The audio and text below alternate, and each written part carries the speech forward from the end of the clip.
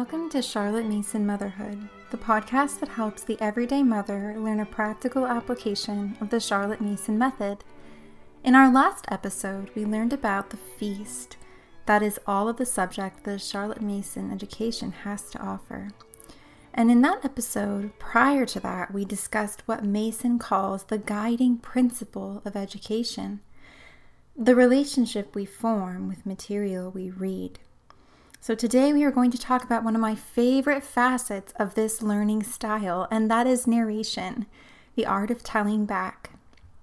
Principle number 14 states, as knowledge is not assimilated until it is reproduced, children should tell back after a single reading or hearing, or should write on some part of what they have read. Charlotte Mason claims that narration is the best way for a child to retain what they've learned. That learning isn't just a passive activity. In A Philosophy of Education, her book, Volume 6, she states that education should demand a conscious mental effort from the scholar, the mental effort of telling again that which has been read or heard. That is how we all learn. We tell again, to ourselves, if need be, the matter we wish to retain.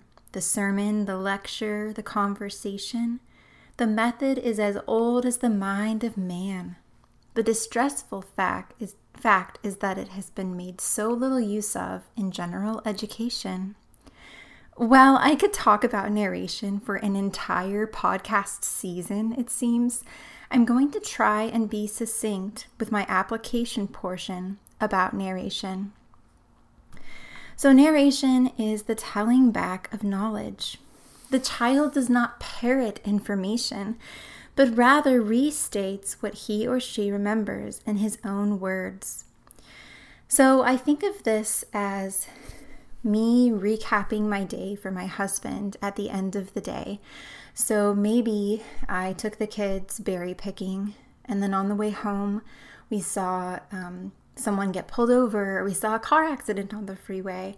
And so I recap my day from start to finish, what we brought for lunch, how the kids did with berry picking, the accident we noticed on the way back, the traffic, the roads we took, all of that recapping and telling back of what we had just experienced or seen is exactly what children do when they experience a reading for their lessons, and then they are expected to tell back what they remember.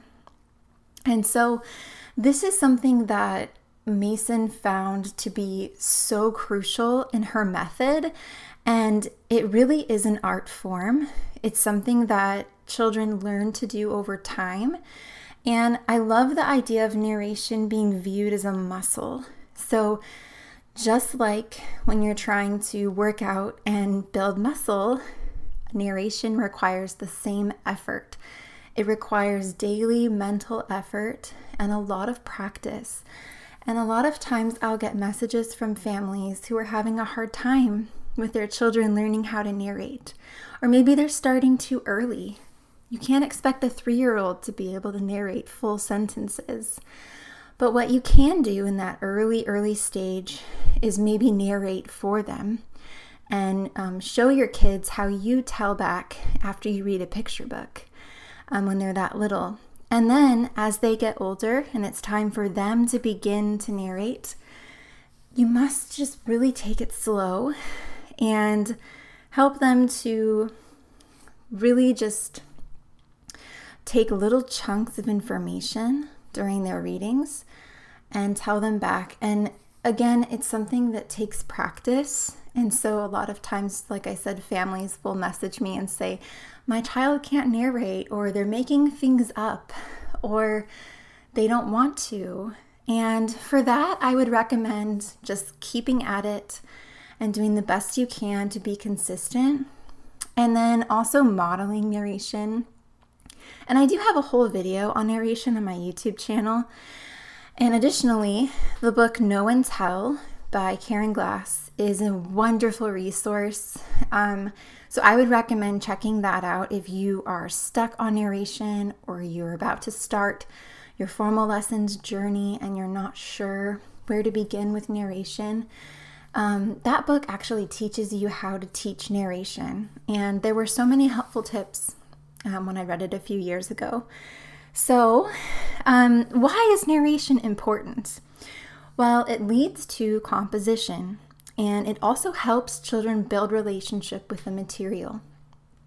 So, every lesson in a Charlotte Mason education is narrated by a child, from handwriting to math to Bible and history. And how does this look? So, a lesson that includes narration.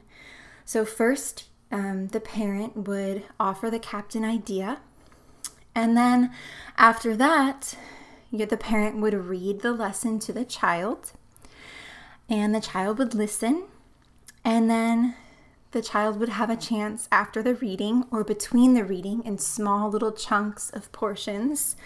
They would narrate what they heard or just tell back. And then you just repeat that for every subject.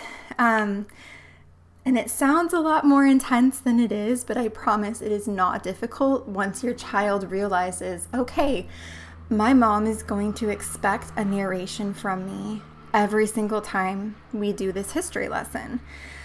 And so a way that you can have your children narrate without saying, okay, time for your narration, and making it really monotonous, is you can say, the mother can say, tell me about this. Or, what do you remember from our reading? And this requires a really high level of thinking and active listening on your child's part.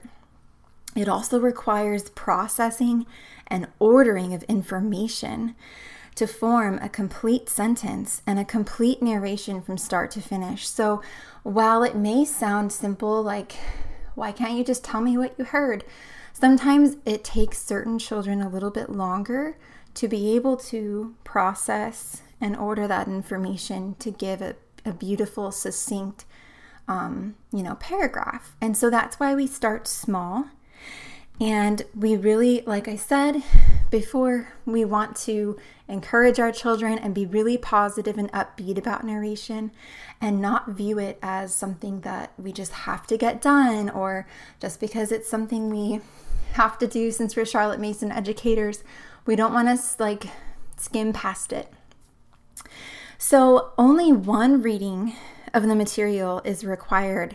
And this is a question that I get often. You don't want to read the same thing several times, because you're really taking away that habit of attention that the children require.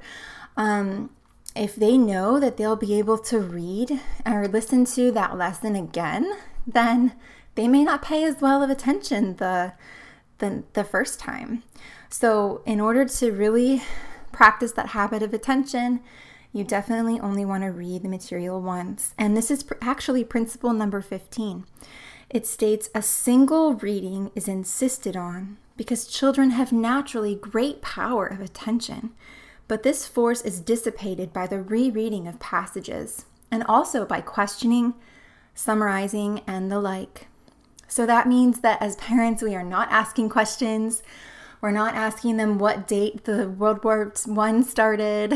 We're not asking them who the main character was. We are just simply saying to our children when it's time for them to narrate, tell me about what we read.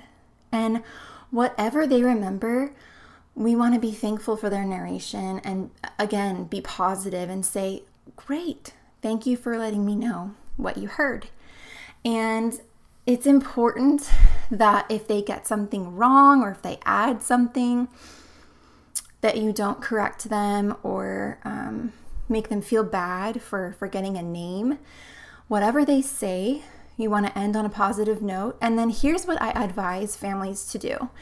You can literally, the next lesson, so if we read American history lessons on Tuesdays, that following Tuesday, I give a recap every time we do our readings. So I'll first start with, tell me what you remember about our lesson last week, this chapter we read. And they can tell me.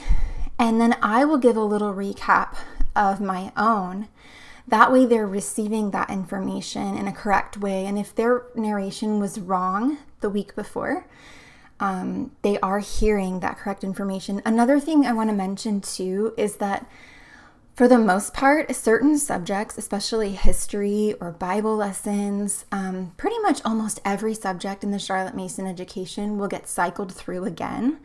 So for our family, we will cycle through the same historical period 3 times before my child's education is over. So we will have time to go more in depth or maybe correct some of the facts that we got wrong. But it's really about the relationship that children are building with the material, because it's not about how much they know, remember, it's about how much they care. And so we want to be delicate about this, especially in Form 1. So again, my next tip is to start small and have daily practice and to model your narration.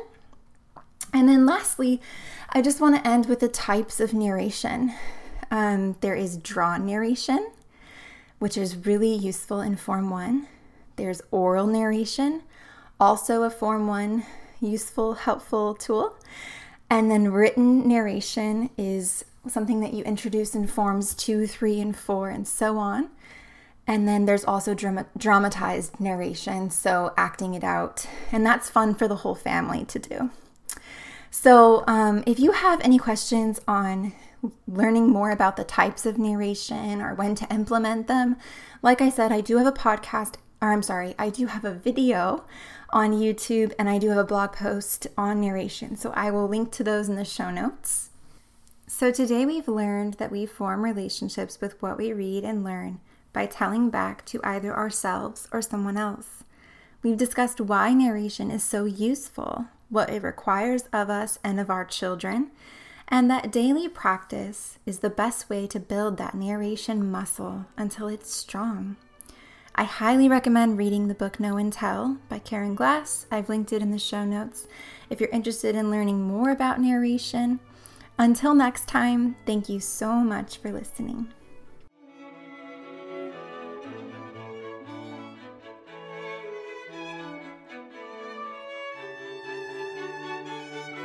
One of the hallmarks of a Charlotte Mason education is narration, the act of knowing and telling back. At the end of each episode, I ask that you either write down or tell a friend, your mom, your husband, whomever, about what you learned from today's podcast.